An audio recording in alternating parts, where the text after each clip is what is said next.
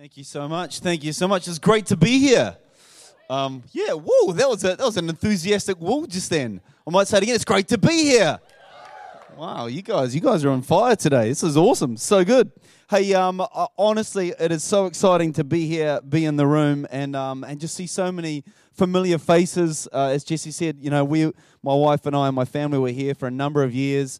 Can I just say that she is so gutted that she can't be here today. We got 3 boys, 13, 11, and 7, and my youngest son, 7-year-old, is for the first time in his life, he's emceeing at Children's Church today, and he wanted the whole family there, but I had to let him down, and I've come here, but the rest of the family is there to make sure that he has a successful day emceeing, so he's really pumped about that. But it's so great to see so many familiar faces, and also so many faces I've never seen before, which is a great sign, you know, that church is growing, church is impacting people, which is really, really cool. Can I just say, particularly my wife and I have often spoken about how we now want to emulate what was invested to us in the time that we were part of this church. You know, just the way that people loved us, you know, cared for us, looked out for us as a family. And so I want to thank you for that, because the investment that you've made in our lives, we are now wanting to pour out into other people. And particularly, I just want to mention Bruce Billington. You know, you have poured a lot of wisdom out over the years to many people, and we've grabbed so many of your thoughts, now pass them off, hope, you know, sometimes pretending they're our own wisdom, you know what I mean? And every now and then I give you credit, but a lot of the time I don't. But you know what I mean? We so value what you have invested into our lives. This place has made a massive difference, and you are continuing to make a massive difference. Can I also just say, I have really enjoyed getting to know Jesse over the last couple of years. You're honestly a phenomenal guy. You know, obviously I meet many people throughout the course of my week and months and things like that. Every single time, without a doubt, when we hang out and have coffee, I come away fired up. You know what I mean? I'm inspired. It's like I've got a shot in the arm, you know? Do you guys find the same thing with him? This guy, I don't know, do you ever have a bad day? I don't even know if you do. Maybe I'll ask your wife that question. But you don't appear to ever have a bad day. And there's something just enthusiastic. I'm hearing so many great things about this place too, and which is so exciting. The eldership team obviously are doing an incredible job. I actually think we should pause for a moment and thank our eldership team and the leaders here for what they're doing. We should.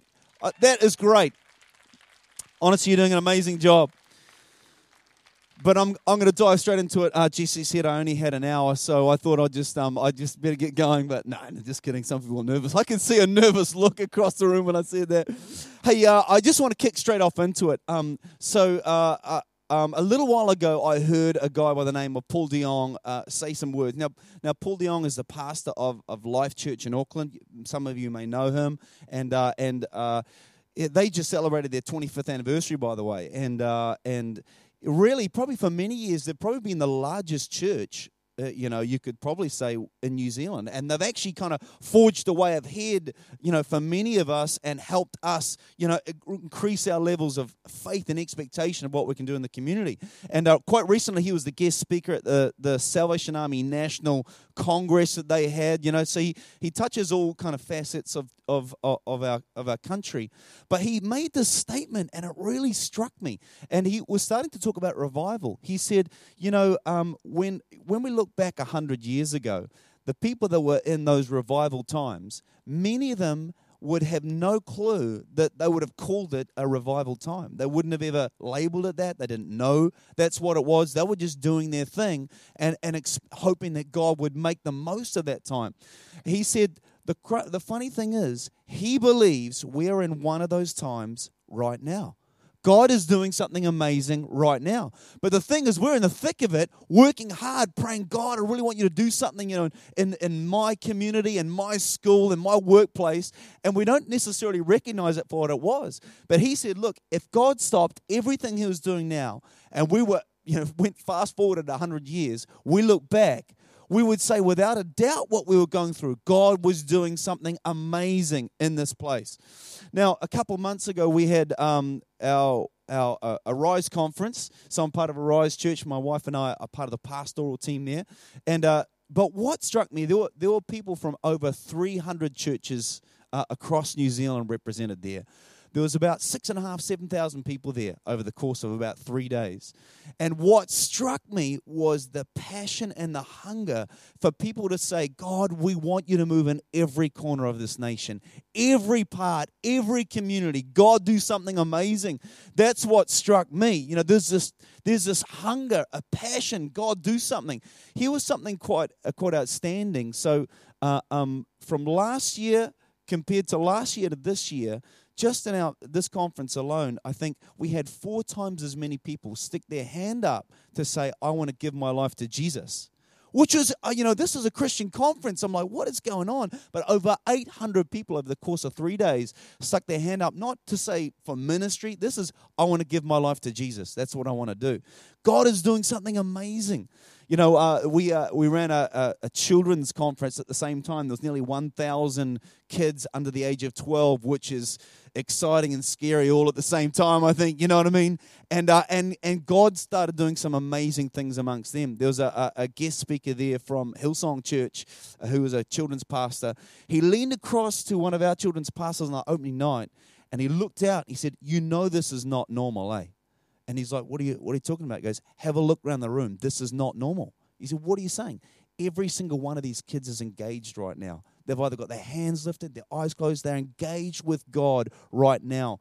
This is not normal. God is doing something in this country, which was amazing. And I heard testimonies afterwards.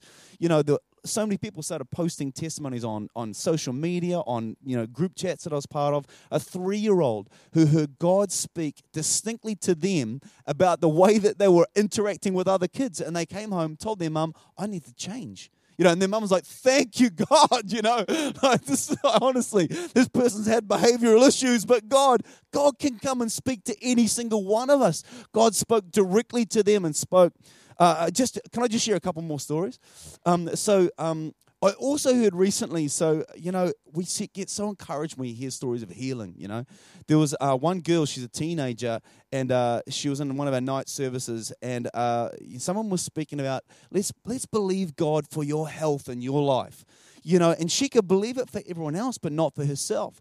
Then she was challenged, okay, God, I'm going to believe you for my life, for my health. And that later on that week, was about Wednesday night, I think she went to like a home group, cell group, whatever you call them, with her other teenage friends. She confided in them. She said, look, I had not let you know, but I've actually had leukemia for quite a while now. And she said, but on Sunday night, I felt to believe God for my health. On Monday morning, she went to the doctors. They tested her 4 times because they could not understand where the leukemia had gone. There was no trace anymore in her body, which is absolutely amazing. And I'm just hearing more stories. I was at a church in Kapiti Coast recently, and the pastor there had been preparing to, take a funeral for someone in his congregation. The morning I was there, the woman stood up on stage looking as healthy as ever. She said, I want to tell you the journey God has taken me on in the last year and how he's healed me from cancer. She stood there, I'm cancer-free right now, which is just amazing, you know what I mean? I'm thinking God is on the move. He's doing something incredible in our time. And can I just say, don't believe what the media is saying, because the media says, hey, look, the church has become irrelevant. They're dying off. Schools are closing their doors. Bible schools, it's a thing of the past. It is actually not true. Did you realize that in Wellington, we could have more Bible in schools if we just had the people to stick their hand up to say, I will do it? Like some schools definitely have closed their doors, but many schools are saying, we will take you if you have the people. Unbelievable. Look at breakfast clubs, and what they're doing. And I know that here at Lane Park, you have people involved in it, breakfast in schools. This is a massive opportunity in our country right now where schools are saying, if you're going to provide breakfast, then church, come in, the door is wide open. That is such a unique opportunity right now. And honestly, you go in there, I've been a part of these. It's just so great to get amongst the kids, chat to them. No one's preaching anything. No one's, anything like that. Yet they know that this is about God. I know in our church, some kids have started to find their way into a church service and give their lives to God. No one asked them to come. No one preached a word to them, but they knew this is about who God is. And if this is what God's like, I want to be a part of it. I want to get into it, which is amazing. I believe that the times we're in right now are incredible times. You know, if you want to use the term, these are revival times because God is doing something right now. We're on the brink of something new right now. I absolutely believe it. And I remember, to be honest, it really reminds me of the time with the Israelites. You know what I mean?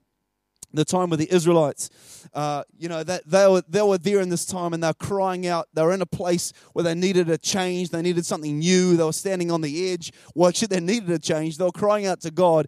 God, we need you right now. We're in slavery in our environment. Where are you? We need you. Come and step in. And we're very similar in our environment. Maybe you're in school. God, I'm in slavery right now in my school. I need you. Break in, Maybe it's in your workplace. God, this is not going how I thought it would go. God, I need you to break in. Maybe it's in your family life. God, this family is not turning out how I intended.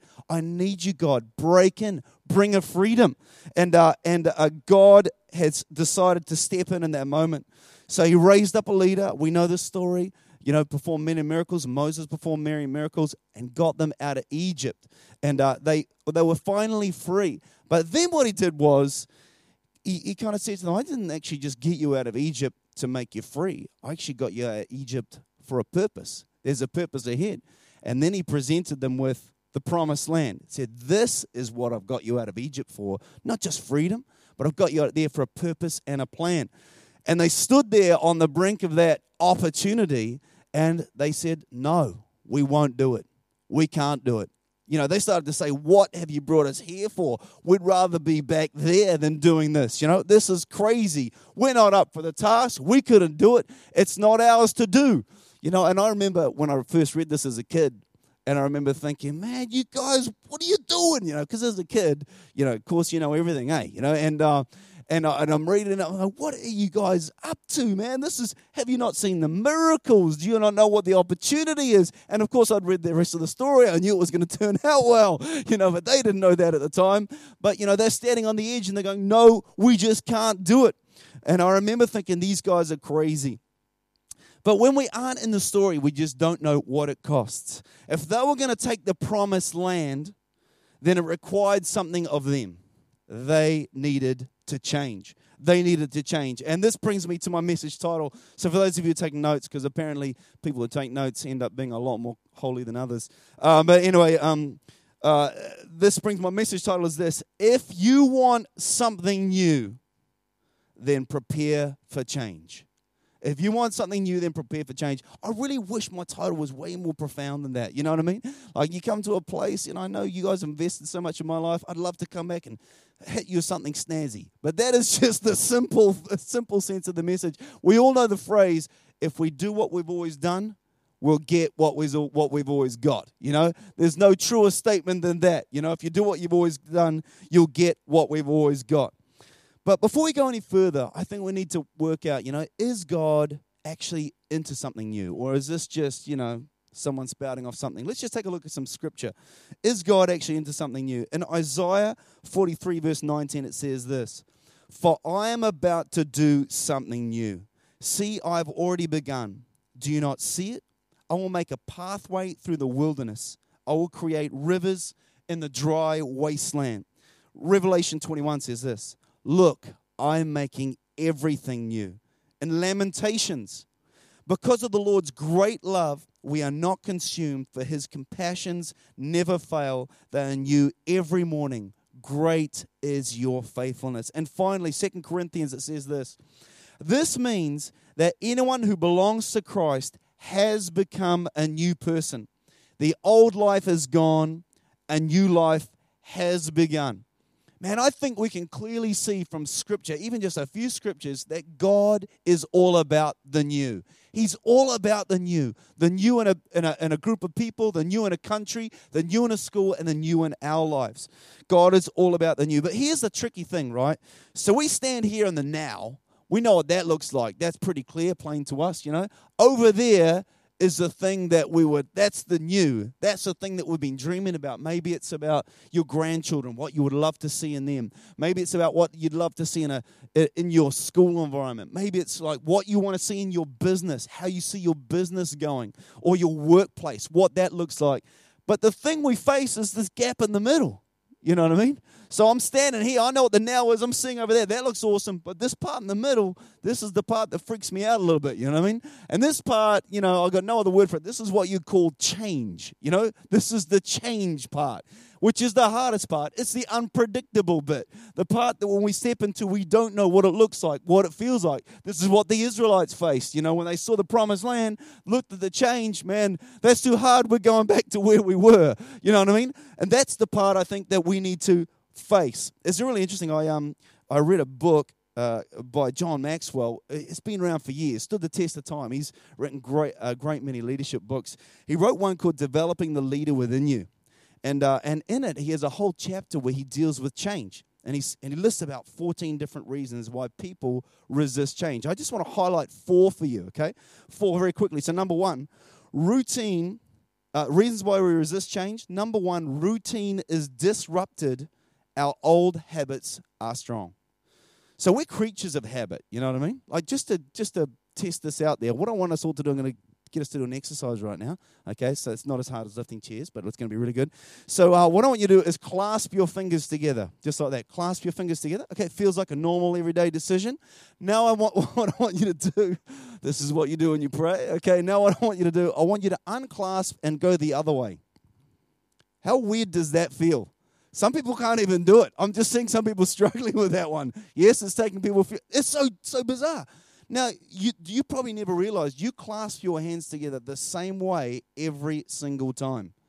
How many other decisions do we make in our life where we do it the same way every single time? The truth is, we're creatures of habit, and our old habits die hard. You'll notice this in traditional churches, I'm sure it does not happen here, but there are designated seats where people sit, you know what I mean? And if you walk into a church and someone is sitting in your seat, man, all hell is about to break loose right now. You know what I mean? I can't just, I don't know what's going to happen in this area, but it's not going to be pretty. You know what I mean?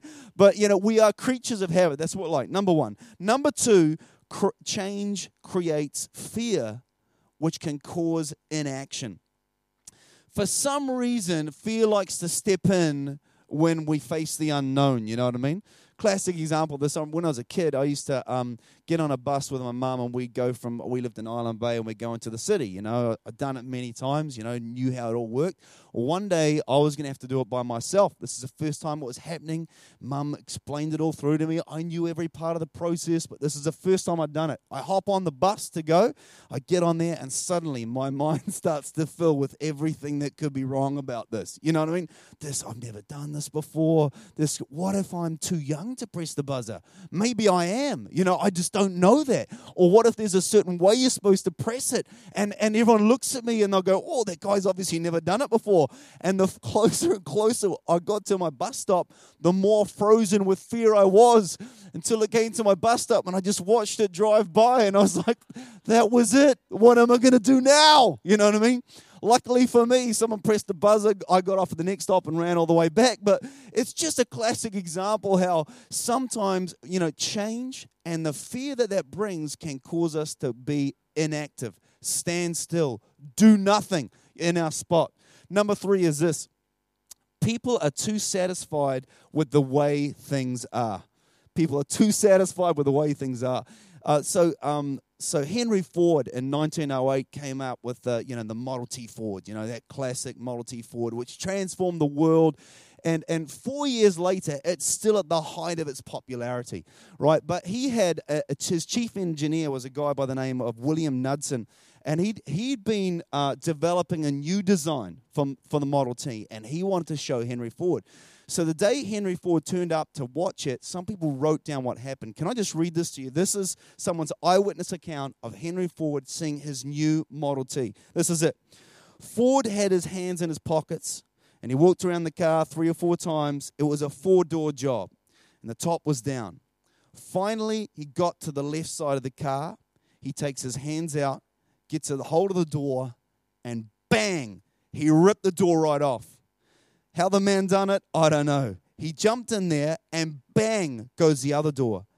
Bang goes the windshield. He jumps over the back seat, starts pounding on the top. He rips the top with the heel of his shoe. He wrecked the car as much as he could. Like, that just seems crazy to me. It was at the height of its popularity, and he didn't want to change. He didn't want to see change.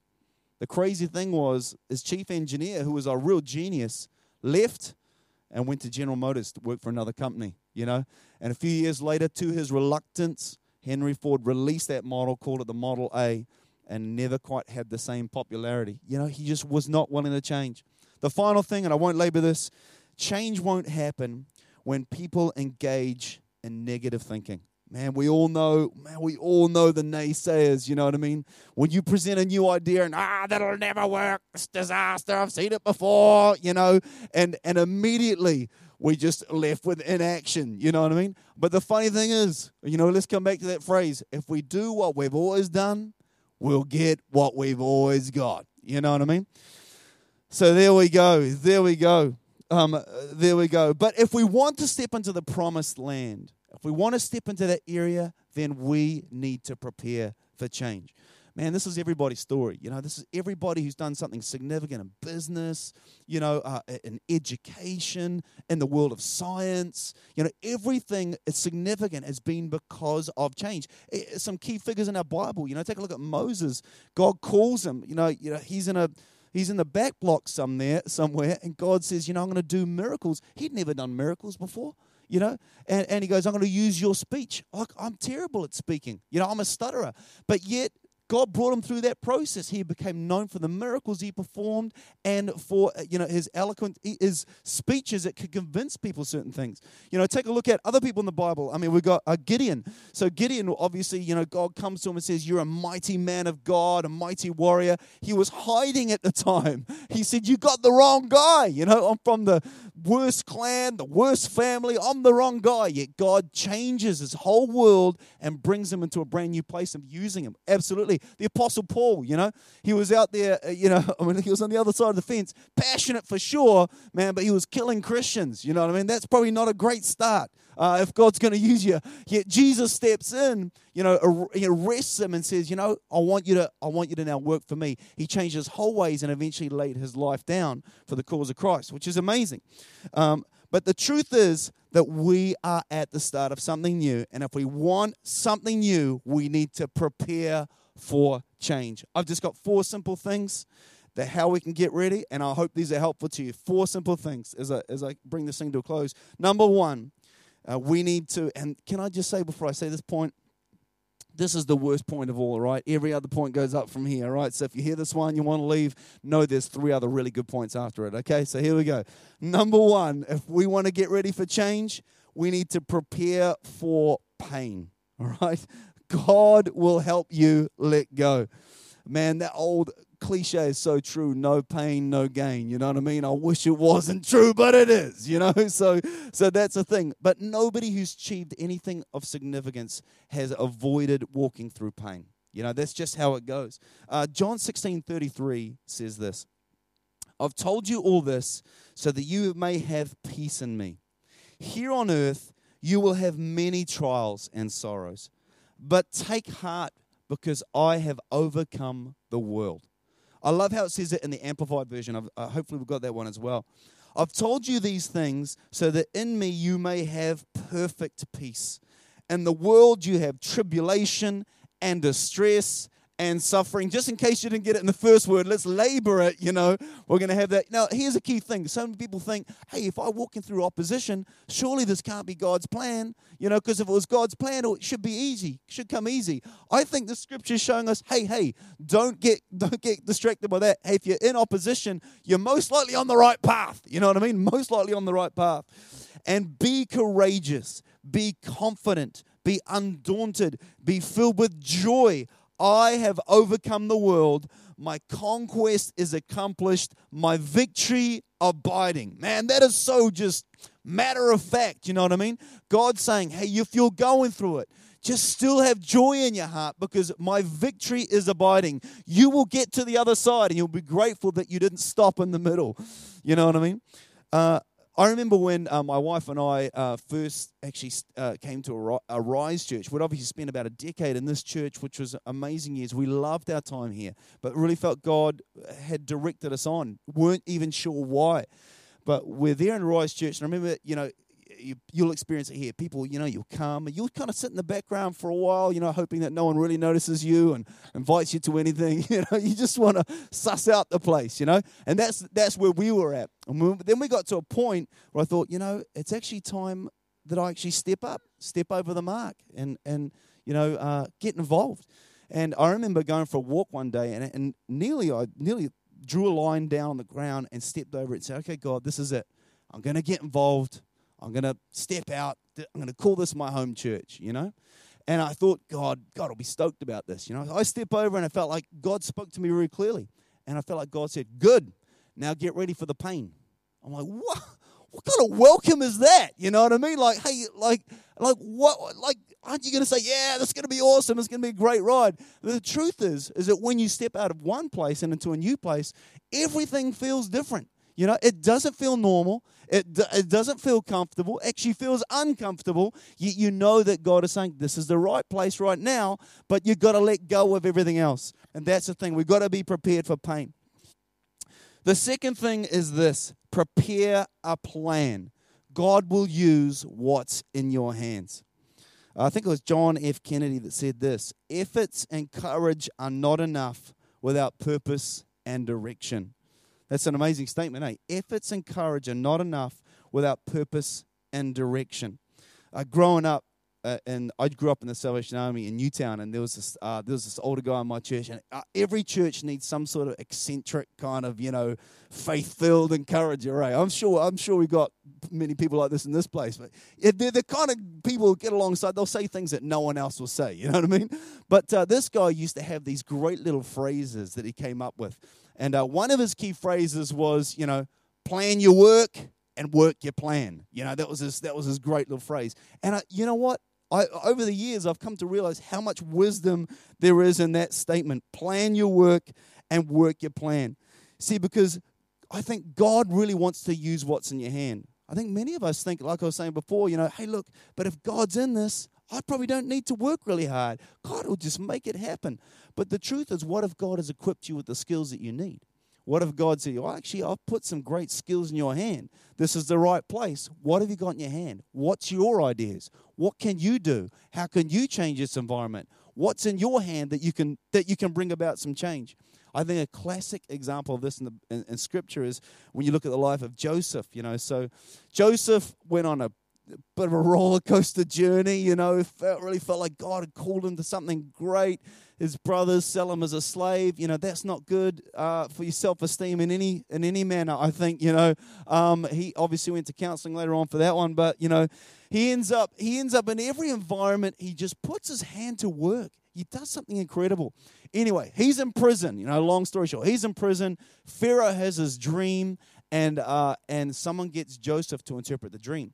So he's there, and the dream essentially was about there was going to be 7 years of bumper harvest crops. Things were going to go really well. And then 7 years after that were going to be terrible. Famine in the land, famine in the land. And so Joseph goes, and he interprets his dream and speaks to Pharaoh. But then he says this, and we're going to pick it up in Genesis 41, starting at verse 33. This is what Joseph said.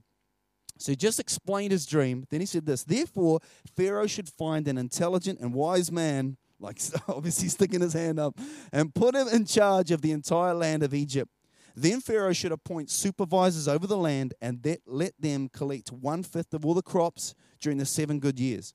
Have them gather all the food produced in the good years that are just ahead and bring it to Pharaoh's storehouses. Store it away and guard it there so there will be food in the cities. That way there will be enough to eat when the 7 years of famine come to the land. Otherwise, this famine will destroy the land. Now, the question I have is, without a doubt, God gave Joseph the interpretation of the dream, but did God give Joseph the plan? I've wondered that. Scripture doesn't really even necessarily indicate that God did give him the plan. God certainly had equipped him. God had given them skills of leadership administration. He had the ability to use resources wisely. He showed that all throughout his life. I wonder whether God had given him an interpretation of a dream, and Joseph said, if I was in charge, this is how I'd work a plan. And I believe that God wants us not to just have a dream, but just think, what could I do? What is in my hand? How can I make a difference? What could I do in my school environment? What could I do in my workplace? And God will start to bless the work of our hands. If we just carry on. So sometimes I think God is simply asking, what's in your hand? Make a plan, and I will bless it. Third point is this. We need to obviously prepare for pain, prepare a plan. Third thing, prepare the mind. God will use what's in your head. So John Maxwell in his book obviously specifically talks about negative thinking, and he comes across that and says this can be a real killer of things. But all through Scripture, I think God encourages people to think positively. Take a look at Joshua. In Joshua 1, he's about to take the Israelites into the promised land, and he's standing there, and God says, I think 5 times in Joshua 1, be strong and courageous.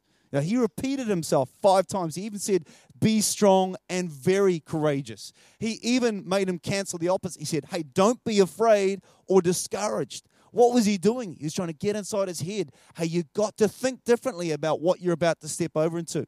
Have a look at Abraham. So he had a promise to be the father of many nations. All he sees is his older wife thinking this doesn't really look possible. You know what I mean? What does God do? He says, have a look at the stars in the sky.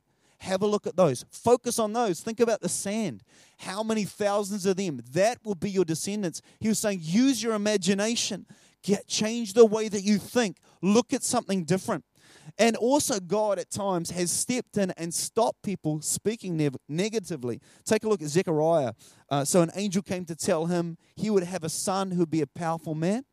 And Zechariah responded with disbelief. So God took away his ability to speak until 8 days after his son was born. I don't know if you ever thought of that. Why did God do that? Well, I think that sometimes the negativity of our speech can stop the fulfillment of God's plans. That's crazy, eh? That is a crazy thought. The negativity of our speech can stop the fulfillment of God's plans. There is so much power in what goes on inside of our head and comes out of our mouth. 1 Peter 1 says this, all praise to God, the Father of our Lord Jesus Christ. It is by his great mercy that we have been born again, because God raised Jesus from the dead. Now we live with great expectation. Great expectation. And for my final point, if we could just have the keyboardist come, that would be great. So we're prepared for pain, prepare a plan, prepare the mind. The last thing is prepare for the promise. God will bring you through. God can always be relied upon to bring us to the other side. We cannot predict our future, but we can predict the faithfulness of God.